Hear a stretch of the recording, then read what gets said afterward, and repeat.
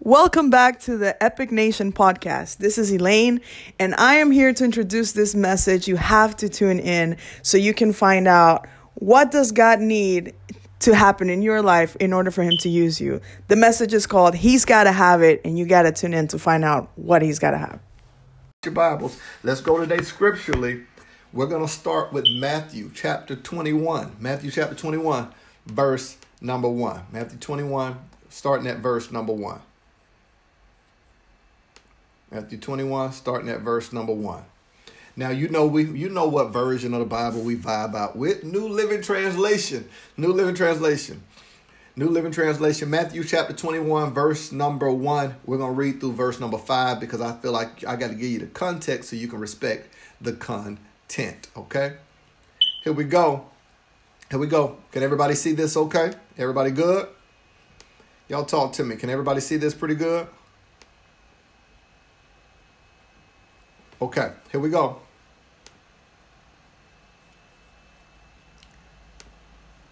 Boom, boom. Y'all give me 1 second. There we go. As Jesus and the disciples approached Jerusalem, they came to the town of Bethphage on the Mount of Olives. Jesus sent 2 of them on ahead. Verse 2, go into the village over there. He said, as soon as you enter it, you will see a donkey tied there with his coat beside it. Do me one favor when you get there. This is me adding emphasis.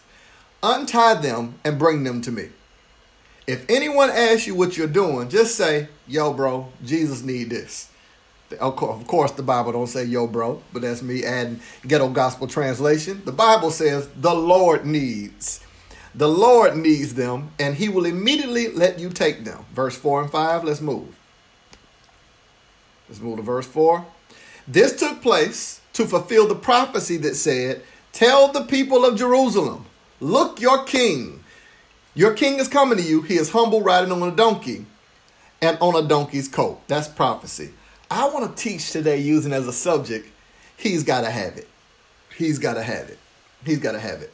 Now, do me one favor when you listen to this message, wherever you are, whether you're in California, Cambodia, Costa Rica, whether you're in Dallas, Dominican Republic, whether you're in Panama City or Panama Canal, wherever you're listening to this, I want you to do me a favor. Don't hear this as a sermon. Don't look for construct content. Look for the pieces of what you need. Treat this as if you were going shopping. When you are going shopping, there is something specific you're looking for. So I want you to treat this message as if you're going shopping. Look specifically for something for you that will release heaven's best. To say, God, I need this from you. So I'm looking for this in this message. Make this message your grocery store run. Make it your shop. Make it you going shopping. Make it the thing that you are looking for so you can get what you need. It's okay to be selfish in it. It's okay to be selfish. But man, that part, if anybody asks you what you're doing, just tell them the Lord has need of it. That thing tore me to shreds. Let's get into it. So I've been tripping lately. I've been exploring in my mind. You know, I've been flying a whole lot lately. So I was in New York City for Epic Hangouts, and it was a phenomenal time. And I left from New York, flew 3 hours back to Miami. As soon as I landed, about 15 hours later, I flew to Brazil. And I had about a 9-hour flight to Brazil, was there a few days, flew back to Miami. So, of course, all that idle time where you don't have cell phone signal, it forces you to think. And I have a vivid imagination. So when I think, I don't just think scripture. I don't just think these and thous and thus and though. I don't just think, and will if thou come. I start just thinking of some crazy stuff because I like to use my imagination like a muscle. And the more you utilize it, the stronger it gets. So I was tripping in my imagination about just a few people. And I was thinking about, y'all might have heard of a young lady named Beyonce. And I was asking the Lord, you let her get married, and I thought she was mine, but it's okay. Then I was thinking about Kim Kardashian. I was like, man, you let her get married too, and I thought she was mine. Just a few other people. J-Lo is engaged, so who's left? It's like J-Lo, Kim K, and Beyonce off the market. Like, okay. But it's seriously, or should I say spiritually, I started imagining, and this is the truth. This is a true story. I started imagining, what if myself and J-Lo decided to live happily ever after, as life should be. And I started asking, if we were together, because now she's in one financial bracket and I'm in a whole nother. Our money just don't align. We're not equally yoked financially. And I started asking, if we were together, what would she actually need? Let's say Christmas rolled around or Valentine's Day just passed. What do you give someone who has everything? What do you buy somebody who has everything? Financially, it doesn't line up. So if we were to get together, and I'm in the financial bracket I'm in right now, stay with me. Don't just think I'm joking. I'm making a point.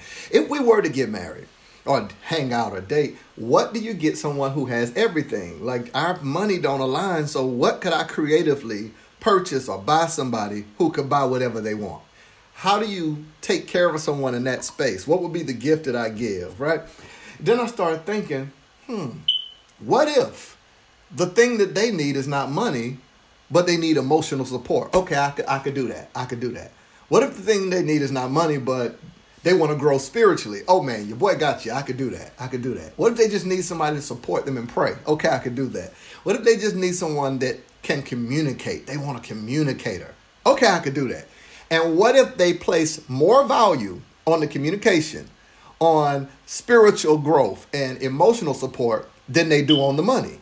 That would mean I would have met their needs, although their needs are different from mine.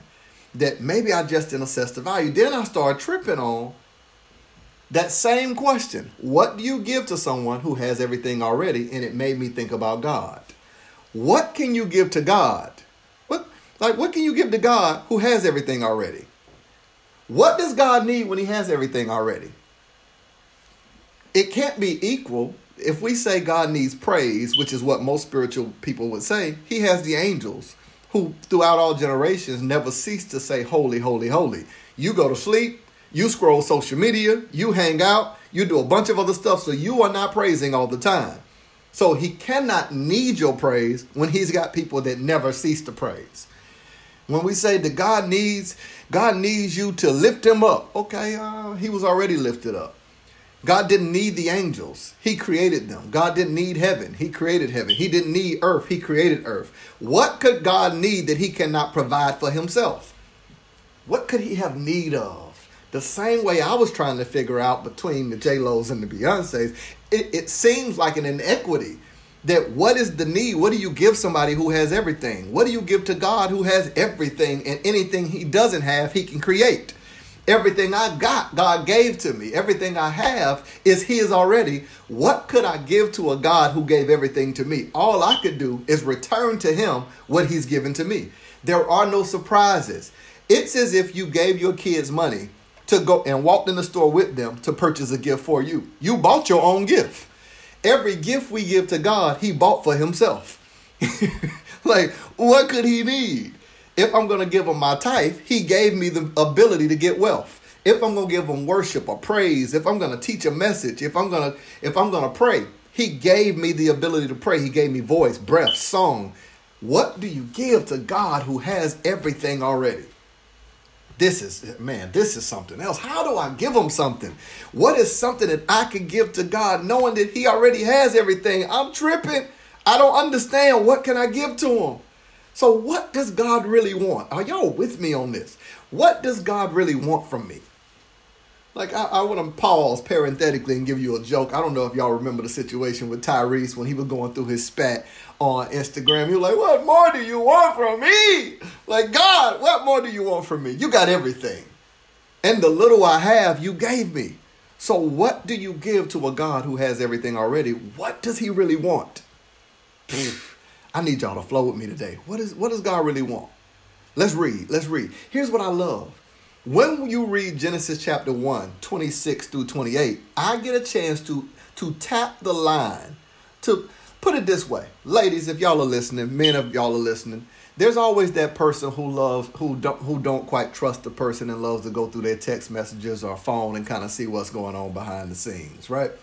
I get a chance to eavesdrop on a conversation between the Trinity. God the Father, God the Son, God the Holy Spirit. In Genesis chapter 1, 26 through 28, I eavesdropped because I wanted to know, what do you give to somebody who has everything already?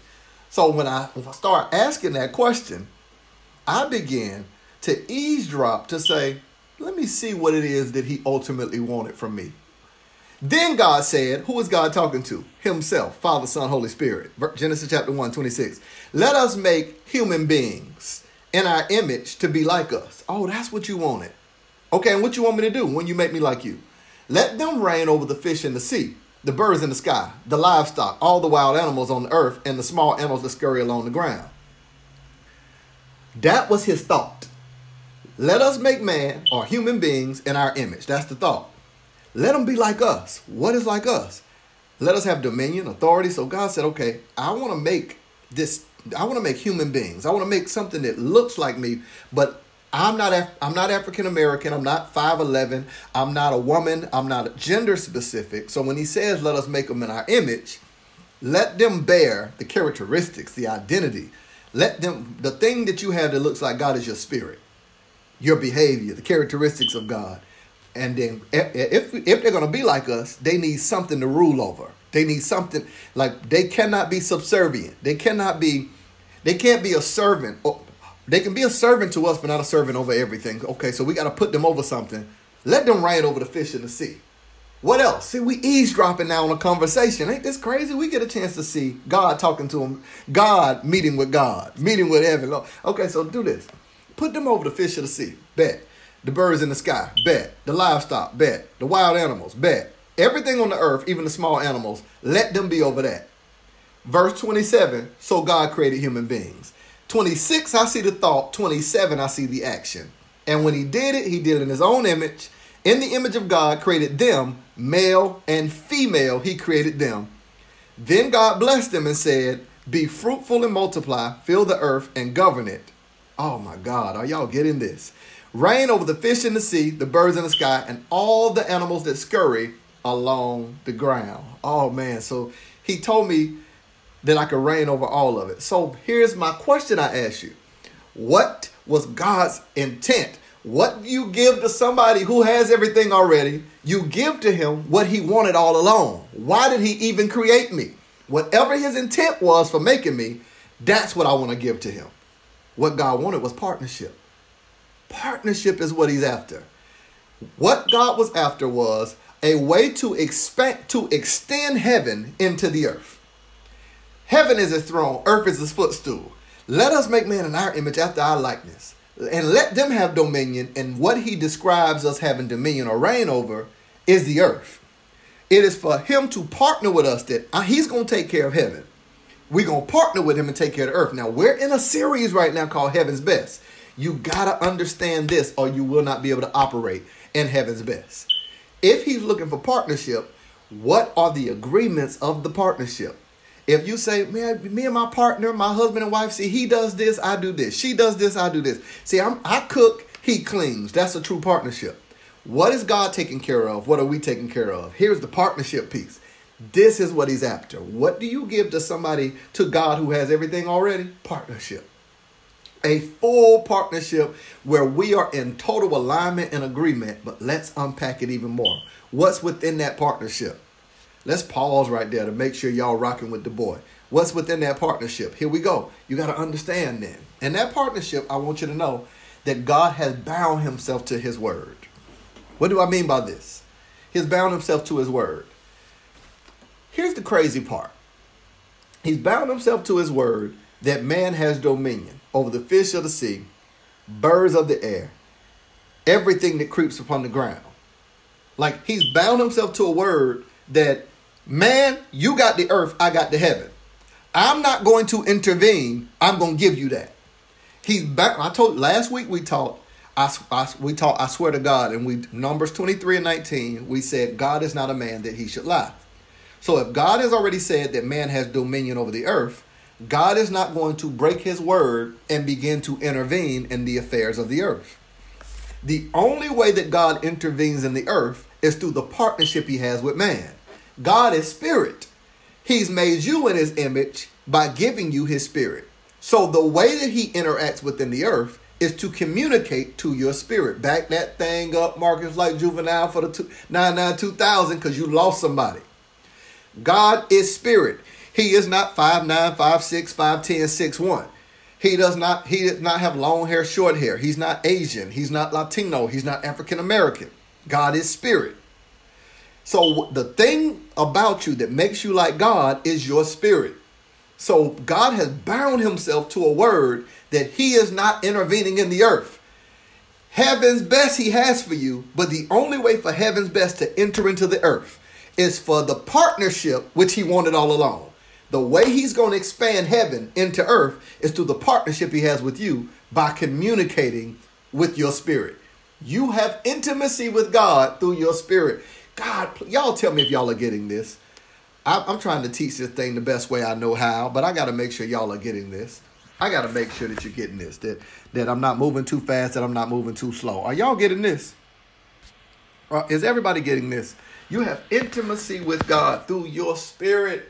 Through your spirit is how he communicates. Okay, Marcus, make it make even more sense. Because somebody like, okay, I need practicality. Okay, let me give you practical. If I am trying to communicate with you, I live in Fort Lauderdale, Florida. I would need a few different things. I would either need your phone number so I could text you, your email so I can email you, or at least your Instagram or your Facebook so I can send you a DM. All of those are channels of communication. God's number one channel of communication to you is your spirit. It is the phone number. It is the phone number that he reaches you and the phone number that you can reach him by. Prayer is done through your spirit. Prayer is done with now I dial the number of God through the means of my spirit, that I can type in the number and get on the line with him anytime I want through my spirit.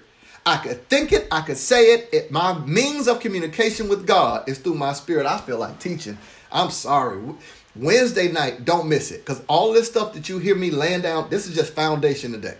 I'm going to lay down foundation. And I love this because I'm going to be on this series who knows how long. Might be all year long. We might stay on one series from March all the way to December until you get heaven's best. Because you got to get this.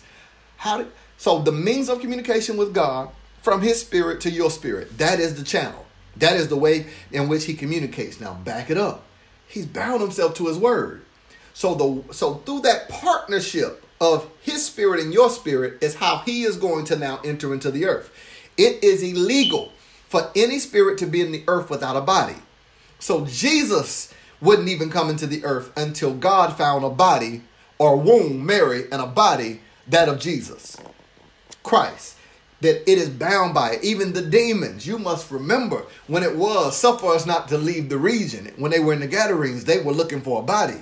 So there must be a body in the earth for God to fulfill his word. Now, this is what I'm saying about partnership. I don't want to overteach. But you've got to understand this. You've got to understand this. Who is God? Who is God? Who is God? Like, this sounds like such a broad question. This sounds like such a question that we shouldn't even be asking. But I believe we should. Because I think that we know so much about so many things, but we know so little about God. That we hear sermons about faith. We hear sermons about blessings. We hear sermons about prayer. We hear sermons about functions within that helps us in our life. But we don't hear enough about God. Number one thing I want you to get this. I want you to get the integrity of God. Here we go. Write this down. Here's where you write notes. 3 things I want you to understand. Here we go. Boom. What he thinks, what he says, and what he does are all interconnected. When we talk about God being holy, we're talking about integrity. What he thinks, what he says, and what he does are all in alignment. God does not think one thing, say another thing, do another thing. When you are trying to walk in the holiness of God, when you are trying to come into true partnership with your spirit now being pure, let me use a different word for holiness. Let's just say clean. Now, you remember back in the day that you would wash dishes. I don't know how y'all parents raised you, but you would wash dishes, and instead of drying them, you would be a little lazy, and you would just take the dishes and leave them in the sink and say they're going to air dry. Your mama would say, get a towel and dry them dishes and put them up. Right? Now, it ain't completely clean until you dry them off and put them things away. When you're talking about holiness, when you're talking about alignment with God and relationship with God, we are saying that the whole task got to be complete. It is not just in what I think. That's like to the example. It ain't just in washing the dishes. It's not just in what I say. It's not just in just drying them, but it's also in putting them up. All three of these things must align itself. I've got to think that my thinking, what I think, what I say, and what I do, when they all come into alignment, I'm integrated. I'm in alignment. This is what God is. God thinks the same thing. He says the same thing and does the same thing. They are all connected. Because there is no variables within all three, he is integrated in himself, making him holy. The way that he makes you holy is to move you to a place that you begin to think on these things, whatsoever things are pure, whatsoever things are lovely, whatsoever things are of a good report. If there be any virtue, if there be any praise, think on these things. So he said, be not conformed to this world, but be transformed by the renewing of your mind. So he starts with your mind. And from your mind, he begins to say, out of the abundance of the heart, the mouth speaks. Right? So he starts with your mind, then moves into your words, and then moves into your actions. God deals with you one at a time to finally get you in alignment so you can be like him. Let us make man in our image, after our likeness. The way that you like him, now be honest. How many of us, sometimes all three don't align? Sometimes what I say and what I do don't align with what I think. That I say, I'm blessed in the city, blessed in the field, but I don't think I'm blessed. I don't think like a blessed person. I think in scarcity. When we coming into alignment, into heaven's best, there has to be the alignment of my thoughts, of my words, and what I do. Here's a funny part. I always make the joke, but I'm also serious, and talk about when I have my sons. I don't have any kids, so I say, hey, when I have my sons, and people say, what if you have a girl? I don't explore that thought because that is not the result of what I want. I want 2 sons, right? So I don't entertain or whatever. Now, if God gives me a daughter, I'm going to love her. I'm going to be a blessing to her. But I don't entertain any thought that I do not want. Because my thoughts and my words are in alignment. So if I'm already saying that I want boys, why would I entertain the thought of anything else? If somebody say, what do you think would happen if you lost everything? I don't think nothing, because I don't entertain a thought that I'm not believing for. What do you think would happen if your relationship ended? I don't entertain a thought that I'm not believing for, because I'm in alignment. What I think, what I say, and what I do. Now, I spent too much time on that. Let me back up so I can tie this thing together. Everybody with me? I back you up here. I want to back you up to what do you give to someone who has everything already? And I said the thing that God wants from you is partnership. It's partnership. That's the thing God wants. It's partnership. So if the thing God wants is partnership, here's what I want you to know. I told you that he's bound by his word. Stay with me. The thing God wants is partnership. He's bound by his word. So if the partnership is God's got heaven covered, you take care of the earth, then the questions you're asking, here we go. I'm going to back up one more time so you follow me. God's got heaven covered. You got to take care of the earth. It's going to be done through partnership. We partner with God. So the questions you're asking, how long? Why? When you say, God, how long is this going to happen? Why is this happening? God, why is this going on? The humanities questions. Why do I have to deal with this? How long are you going to let this happen? God, why do you keep doing this? When is this going to happen? He's got to be asking you. Those questions are up to you, because the earth belongs to you. If there is poverty in the earth, it's because you allowed it to live there. If there's sickness in the earth, it's because you allowed it to live there. It is not the job of God to run the earth. It is the job of man to partner with God, that anything that does not exist in the heavens shouldn't exist in the earth. Does sickness live in heaven? No. So it is for man's thoughts. Here we go, tying it back together. Man's thoughts, man's words, and man's actions to align to declare in the earth what God has already done in the heavens. When I begin to get into alignment with God, I can begin to say, this is what it's going to be, pimp. Hey, this is what it's going to be. So my questions of why, how, and when are predicated on me. I can't take authority when I want, but then give God this. Listen to me. You can't have dominion when it's convenient and blame God when it's not. You can't have dominion when you want to, but then when you don't want to, blame God. I don't know why God let this happen. No, why'd you let it happen? Here we go. Give me scripture, Marcus. We don't believe you. And I will give you the keys of the kingdom. The keys of. You got access to a dimension in God. I'll give you keys to it. Listen, I will give you the ability to enter into a place with God, the keys of the kingdom. And whatever you bind, that's a blank check.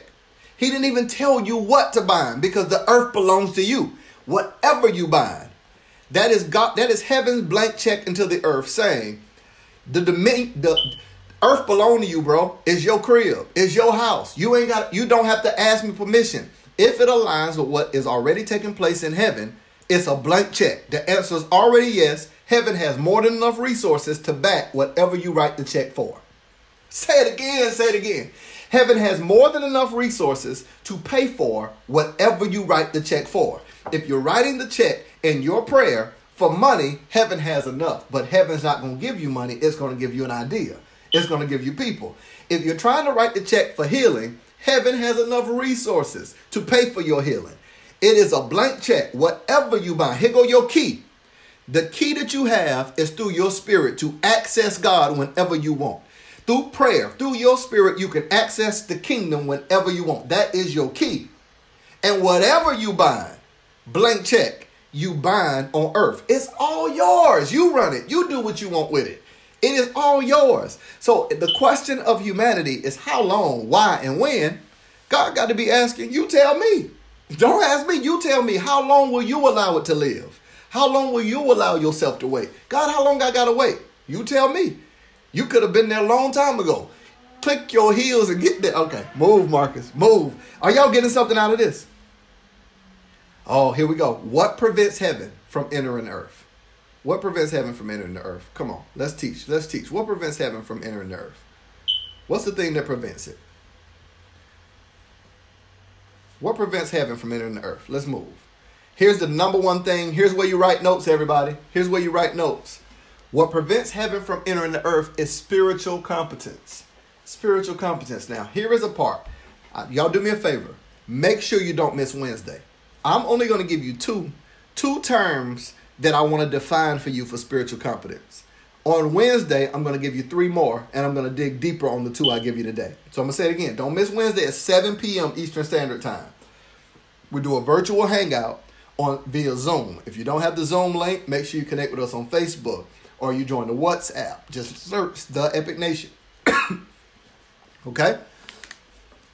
Let me take a sip of water. So I'm going to give you 2 spiritual competence that allows you to operate. And right after that, I'm going to get into the text. I'm only going to give you 2 things in the text. So remember, I got time. I'm going to be on this series for a while. I'm not even going to be able to scratch the surface on this text today. But I'm going to touch 2 things in it. I'm going to just touch 2 things in it. And then Wednesday we'll deal with the rest. Spiritual competence. Write notes on this, okay? Write notes. Right now, if you're watching online, the chat should be going nuts. You should be adding notes into the chat. Number 1 spiritual competence is dominion.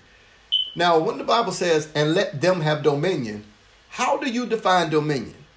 I hear people all the time, and here is where Epic is at with it. We are going to redefine some of these terms because I think that it has been in church jargon too long. It's almost as if church has created a different language, and if we don't know what this stuff means, how can you live it out? How can you live it out? So here's the question.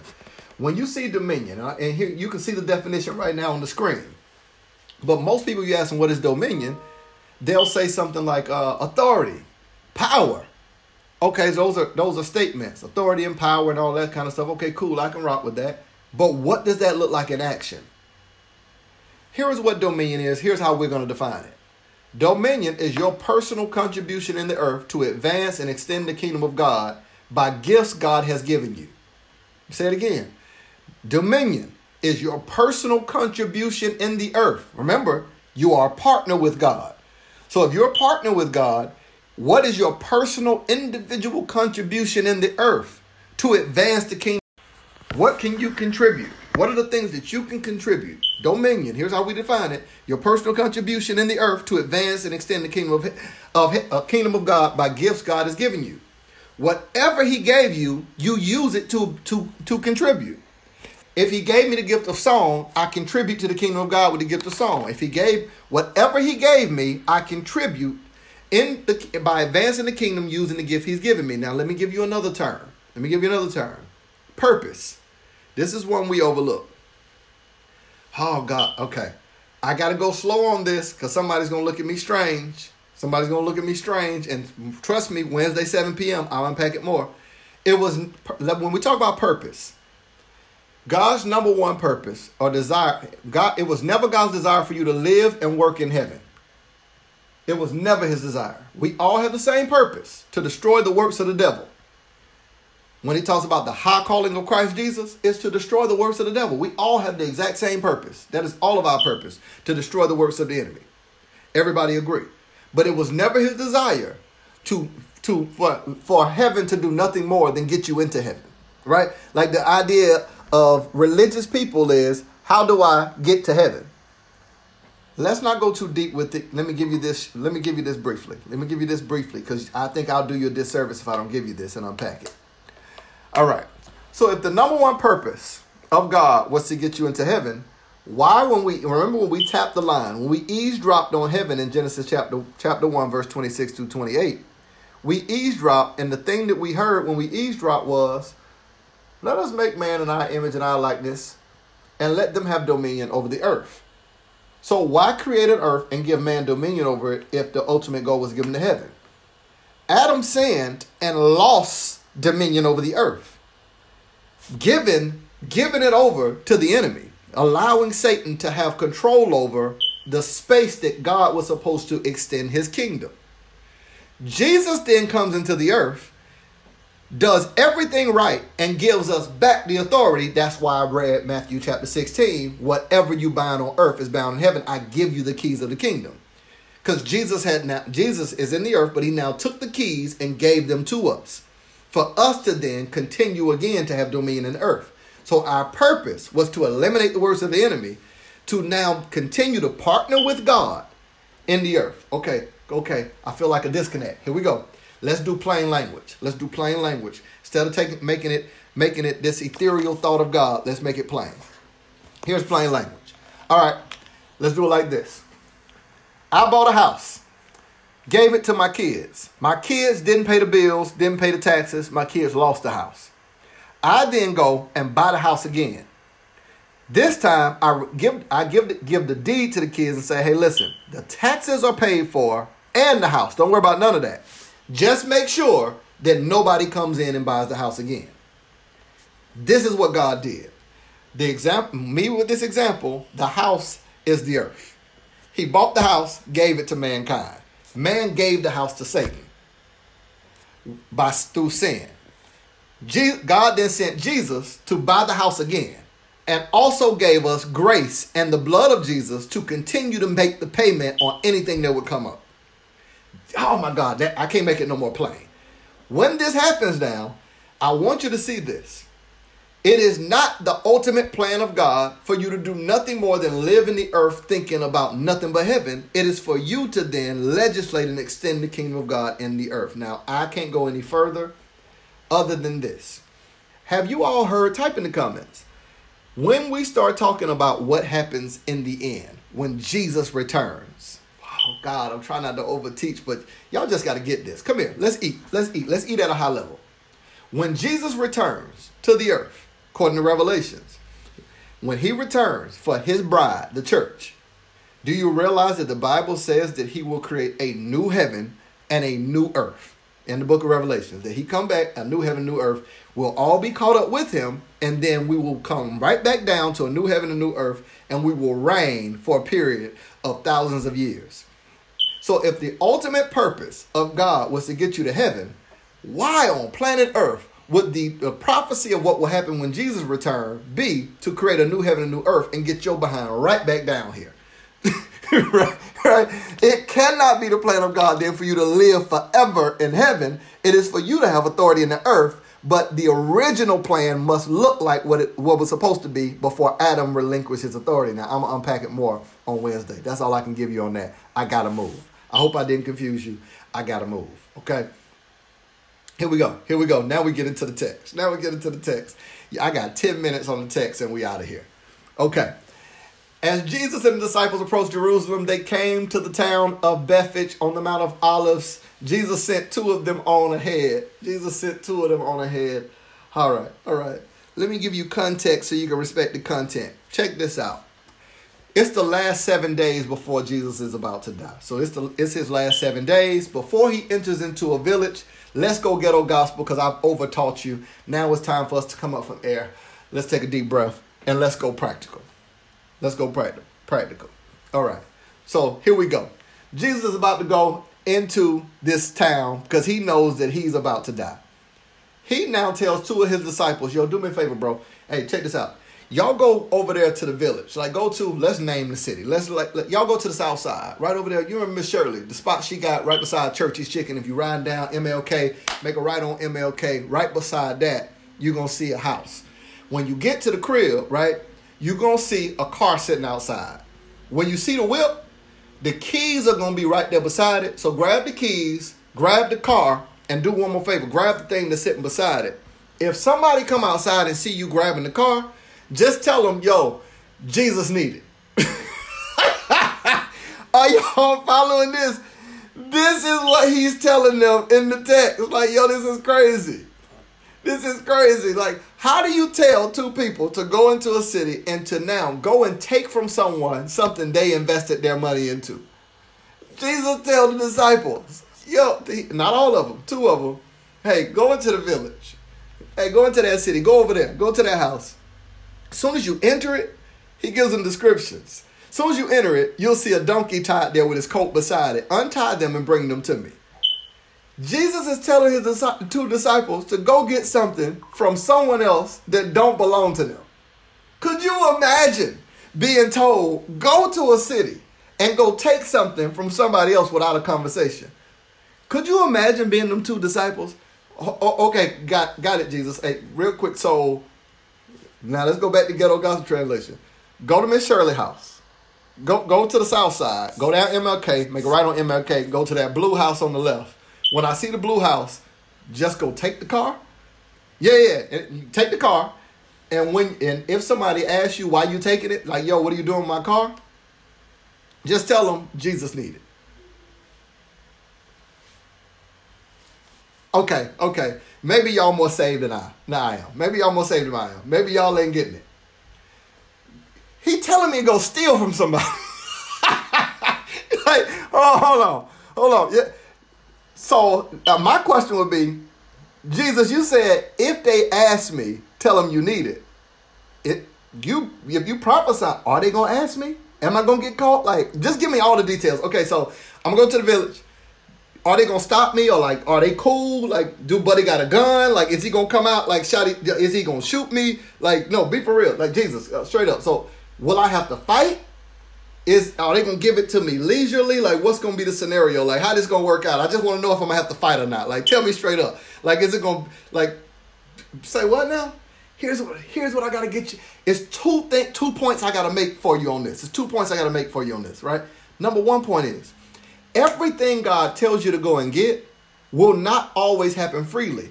When the Bible says, I will cause men to give to your bosom, some men will give to you freely and some men will give to you forcefully. It is not saying that everything that you get everything that God prophesies that you'll get in your life will not always come freely. Some things will come by force.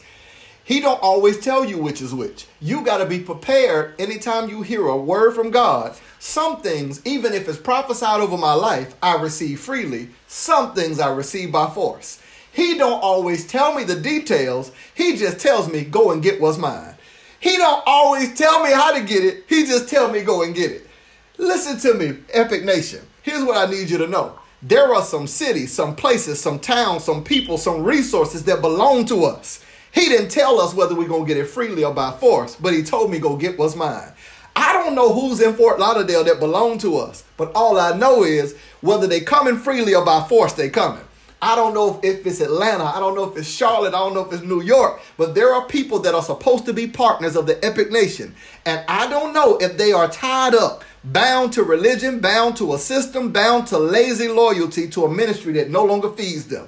I don't know if they're coming freely or coming by force, but they're coming. In your life, I want to say to you, there is money that is tied up, bound up. Somebody else is babysitting your blessing. Say it again, Marcus. Let me back it up. Pressure wine. Somebody is babysitting your blessing. They don't know what to do with it. They're not using it correctly.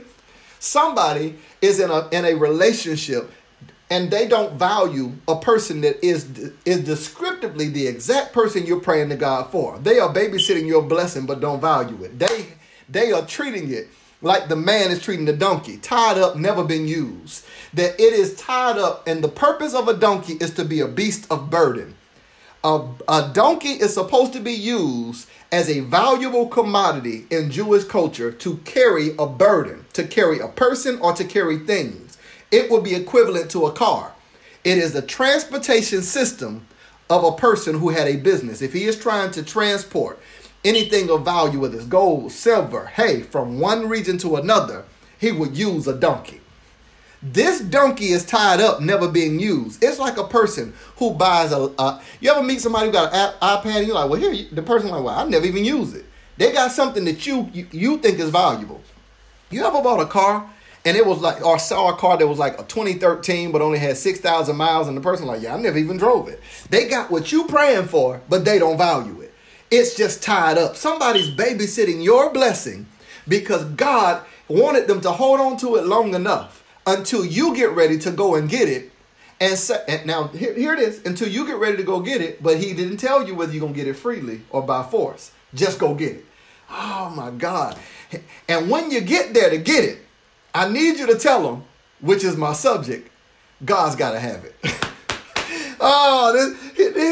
When you get there, if they come out and ask you why you're taking it, tell them God's got to have it. That God needs me to have it. The thing that I want, God needs me to have that. Like I really believe God needs me to have money. I just think because I'm such a giver that he needs me to have it. Money for me is not something that I need to flourish. It is not something that I need for the upper echelon of life with great coupon and expensive things and cars. I think he needs me to have it for influence and to be a blessing to other people. So if somebody's holding on to my money, I come here. If somebody's holding on to my money, either by force or freely, I need you to let them know God needs me to have it. I need you to do me a favor. Whatever you don't have in your life, I want you to go on a scavenger hunt to figure out where is it at in the world and begin to demand and command that it comes into your life because God needs you to have it. Oh, but back it up. I'm in verse 2. I'm only in verse 2. Elaine, catch this. Krisha, catch this. Delmy, catch this. Oh man, my people. Catch this. I need y'all to catch this. Michelle, catch this. Verse 2, he says, go into the village. That's powerful. You see the purposeful inflection. Go into the village. I need y'all to read this. Physical growth is a function of time. Intellectual growth is a function of learning. Spiritual growth is neither a function of time or learning, but is a function of obedience. Follow this. Physical growth is a function of time. Intellectual growth is a function of learning. Spiritual growth is neither a function of time or learning, but is a function of obedience.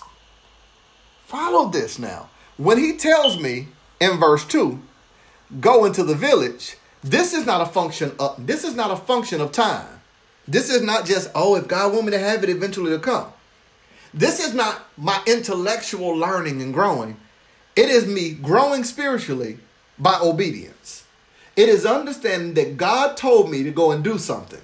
And I will know how mature I am by my ability to walk from where I am to go into a place with limited understanding and go get what's mine.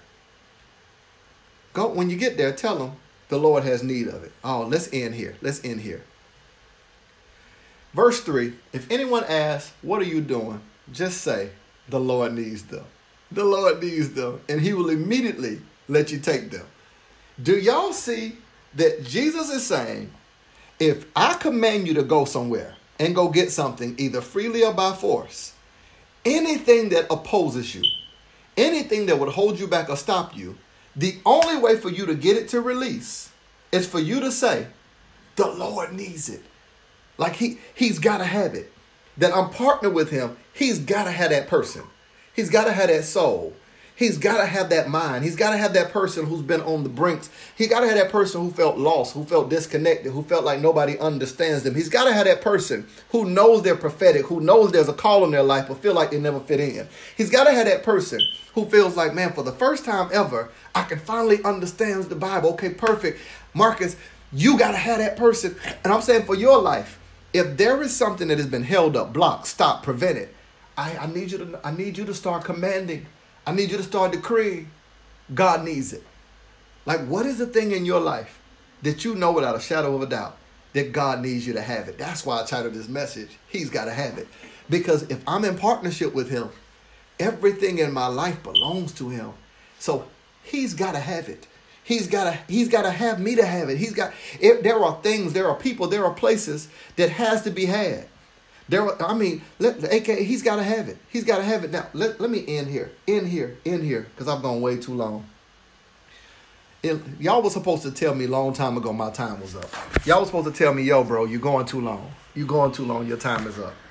Join me on Wednesday night. Before I end, here's what I'm tripping on. Do y'all want to know when I was reading the text, what came to mind? Do y'all want to know, like, the thing that stood out to me, like the thing that I was processing that distracted me and drew my attention? Do y'all want to know, like, it wasn't just the tell him I need it. He's got to have it. It wasn't just that. Do y'all want to know, like, the thing that jumped off that was like a good movie? Like, oh my God, now I get it. Do y'all want to know, like, the thing that drew my attention, captured my attention? Do y'all want to know that thing that was pointed out to me? Do y'all want to know that? Here's what drew my attention. What drew my attention in the text, and excuse me if I'm disrespectful in this, know that I love Jesus with all my heart and soul, but it wasn't Jesus that drew my attention.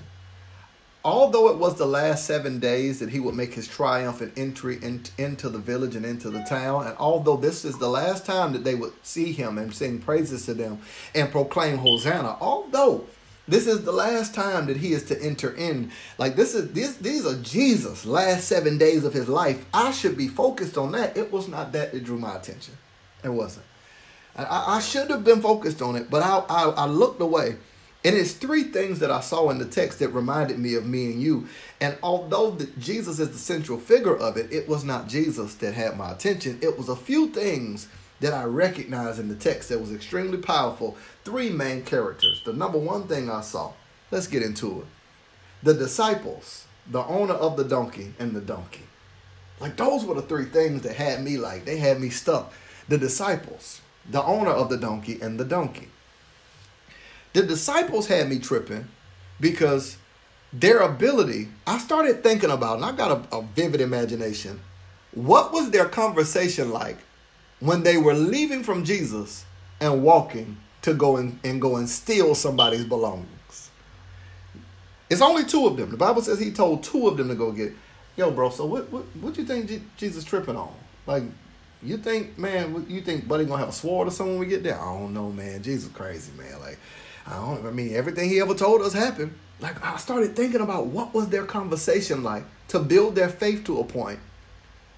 Like, let me just tell you what I thought. Let me tell you how the conversation went down in my head. It's okay if I just use sanctified imagination. So I'm going to make up 2 names. I'm going to call them John. I'm going to say it was John and Peter. Although the text don't tell me, I'm just say John and Peter. So let's say John, I'm going to call him J and P. So John, we call him J. Peter, we're going to call him P. Yo, P, what do you think Jesus tripping on, man? He talking about go to this man's house and take the man's car, and if the man come out and say what we doing, say he have need of it. Yo, bro, I don't know what's going on. I just know, man, Jesus ain't never been wrong. I don't want to go over there and he talking about a little faith. You know how he get down whenever he start going off on us, bro. Let's just walk over there and go get it. Man, so what you gonna say? Like, should I talk or you gonna talk? Like, how's it gonna go? Should you, like, Peter, you want to say it? Like, J, P, how you want to do it? J, you want to be the one to talk? P, you want to be the talk? I'll be the spokesman. So, like, do this. You grab the car. And I'll be the one that if he stops us, I'll talk to him, because if he try to fight, I'll jump in the car with you. Pew, we speed off, right? Like, that's how we do it. So what are you going to say? If he stop us, I'm going to just tell him, Jesus got to have it. Yeah, that'll work. So we'll do it that way. So, all right, so, man, I'm getting nervous, bro. We're getting closer. Man, is this Is this the street he told us? Okay, that's the village. Okay, cool, that's the village. Bro, it's a donkey, right? That's it, right there? Yeah, that's it. All right, bro, this is it. We're getting closer. Now, here's what I want you to do. Stop thinking about the donkey and start thinking about your promise. And start thinking about your internal conversation with yourself.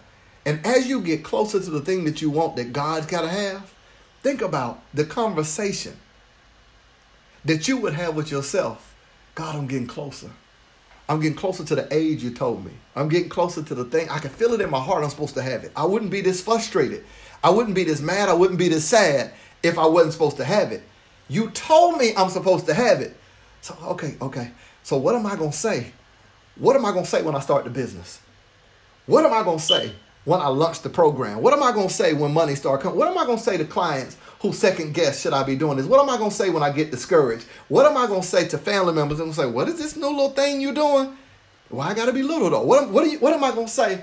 I'm going to just say, God's got to have it. Hey, what are you going to say with Epic Nation blowing up all over the world? What are you going to say when I get closer to it? Okay, I'm getting closer. They're going to ask me something, and I got to be able to answer it. Somebody might stop me and ask me for money that I might not have. Somebody might stop me and ask me for something I don't have the answer to. I'm going to just tell them, God's got to have it. That's what I was tripping on with the disciples. But then I started thinking about something. The owner of the donkey. The owner. Y'all give me 3 minutes. Let me unpack this thing. The owner of the donkey. The owner of the donkey. The owner had me tripping because in order for the donkey to qualify for God to have it and for God to use it, like, follow me. Please don't look. Come here. Wherever you're watching this, do not get distracted right now. Get this point. If you're listening to it on a podcast, if you're watching it on the screen, if you're in person, wherever you are, do not miss this. Do not miss this. Come here. Think about the owner of the donkey. In order for the donkey to qualify, to fulfill prophecy, it must meet certain qualifications. It must be healthy. It must be full grown. It must have the ability to bear the burden and the weight of the Messiah. I don't know how heavy Jesus is, how tall he is, but that donkey better be strong enough to handle and to carry the weight of Christ. Let's go deeper. The donkey represents the ability to handle and to carry the weight of a move of God. The owner had to now feed this donkey to the specifications to be healthy enough and strong enough to bear the weight of a move of God. Oh, Jesus, help me. How many people would invest into something that they have never used? Because the other qualification is the donkey has to never have been ridden. In order for it to fulfill the prophecy of Old Testament, the donkey that Jesus must ride on must be a donkey that someone made an investment into something that they have never used. Why would this man invest money, all of the life of the donkey, feeding it, bathing it, washing it, caring for it, but never using it? Could it be possible that the owner had discerned a moment that in his heart he knew this is something I need to set aside for God? Oh, I'm tripping on the owner. Now, which are you? Are you the disciples who have to go in and take by force or freely receive something that God's got to have? Are you the owner who your job is to have resources to care for something, but to set it aside for God? To say, I just feel like I'm not supposed to keep this for myself. I just got a feeling like I like this, but I just feel like I bought this for somebody else. I like this, but I just feel like God made me get this to give it to somebody else. I could use this money, but I just feel like this money belongs to this. I 100%, I would want my 1,000. I would want my 100. I would want my 500. But I really feel like I'm supposed to give this away. The owner of the donkey gets the opportunity to spend its entire life investing into something for the sole purpose of giving it away. Do you realize that Jesus said, if he asks you, tell him the master have need of it and he'll let it go, which means he knew the heart of the person who owned the donkey. Oh, Jesus, help me. Could God send somebody to you and know your heart to release it? Are you the owner of the donkey that Jesus could testify? All you got to say to him is Jesus needs it, and they'll let it go. Is there anybody who's got a heart so sensitive to God that all it takes is a word from God and you'll let whatever you're holding on to go? If you know he's got to have it, will you release it? If you know he's got to have it, will you release it? Say it again. If you know he's got to have it, will you release it? Jesus knew the heart of the owner and says, if he asks any question at all, what in your life are you holding on to so dearly that you will not partner with God to release it? And last but not least is the donkey. Oh, the donkey. God, help us to have a heart to be like the owner of the donkey, to discern what do we have in our life that is not for us but for somebody else. What blessing do we have that we are babysitting that is not for us, that God gave it to us to give to somebody else? Last but not least, and I'm out of here, the donkey. Could you imagine the feeling of the donkey? To spend your entire life never being used, wondering, what is my purpose in life? Now take it out of the context of the donkey. Because I told you there are three people, and there are people listening to this message that you identify with one of the three. With the disciples, that God told you to go and do something that makes no sense and seems challenging. That you are the owner, who God knows your heart and has blessed you with something that you're supposed to care for the purpose of giving it away. And last but not least, the characteristics of the donkey. To spend your whole life feeling as if you have never lived up to your purpose. Why is the owner using all the other donkeys except me? Why everybody else getting married except me? Why everybody else going living it up, got enough money? Why every other entrepreneur winning, but it seems like my business is struggling? Why does it seem like I'm always the one giving but never receiving? I'm tied to something. I feel underused, underserved. Why nobody gets me? Why nobody understands me? I feel like the donkey. I'm tied up, not in the house with everything else, but I'm outside by myself, feeling as if nobody loves me, feeling like nobody wants me. Why do I feel overlooked? Somebody else could do this and everybody praised them. I do, and it's like nobody recognizes it. I know that I'm gifted. I know that if I had an opportunity to shine, the whole world would love me. But it's like, God is like, you hiding me. God is like, why can't nobody really see me? How could I be this? How could I have all these things but don't have the ability to share it? God, I know if I just had the opportunity, I know I'd take it. God, I'd kill it if you gave me the opportunity. If you just gave me that money. God, why would you let me financially struggle when you know my heart to give? Like, why you letting me go through this? Why you got me tied to debt? Why you got me tied to a relationship? Why you got me tied to family members that they don't never have nothing positive to say about me? They love all my other siblings, but it's like when it come to me, I'm tied to a family that don't love me the way they should love me. I'm tied to people. I'm tied to friends that always backstab me. God, I feel like this donkey. Oh, but look at what Jesus said. I cannot, with my last 7 days on the earth, I cannot go to the cross unless I send somebody to go untie them. Before I even get to the cross to untie humanity from being bound to sin, I got to first untie that donkey. I'm going to untie humanity on the cross. But before I untie humanity on the cross, let me untie that donkey. Come here, disciples. Take the walk into the village. Go find the owner whose heart I touch and tell him, I cannot fulfill my purpose unless I partner in the earth with the donkey.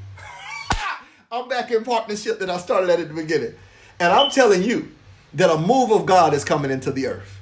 And God cannot enter into where he wants to be until he partners with you who's been tied up. If you feel like you've been that donkey, overlooked, tied up, bound up, you feel as if nobody knows you, nobody gets you, you feel like you never had enough, you never had an opportunity, you've never had the chance to be what you want to be, do what you want to do. Jesus has sent word and said he's got to have it. He's got to have it. The thing he placed in your heart, you want it because he wants you to have it. And he says he's got to have it. He's going to give it to you, but it's for you to partner with him to give it back to him. He's got to have it. The gifts in your heart, your spiritual ability, your heart to love on people, your consideration, your concern, your giftings, your talents, God's got to have it. Let me pray with you. I'm done. Father, this word is for your people. I know without a shadow of doubt, this is only the beginning.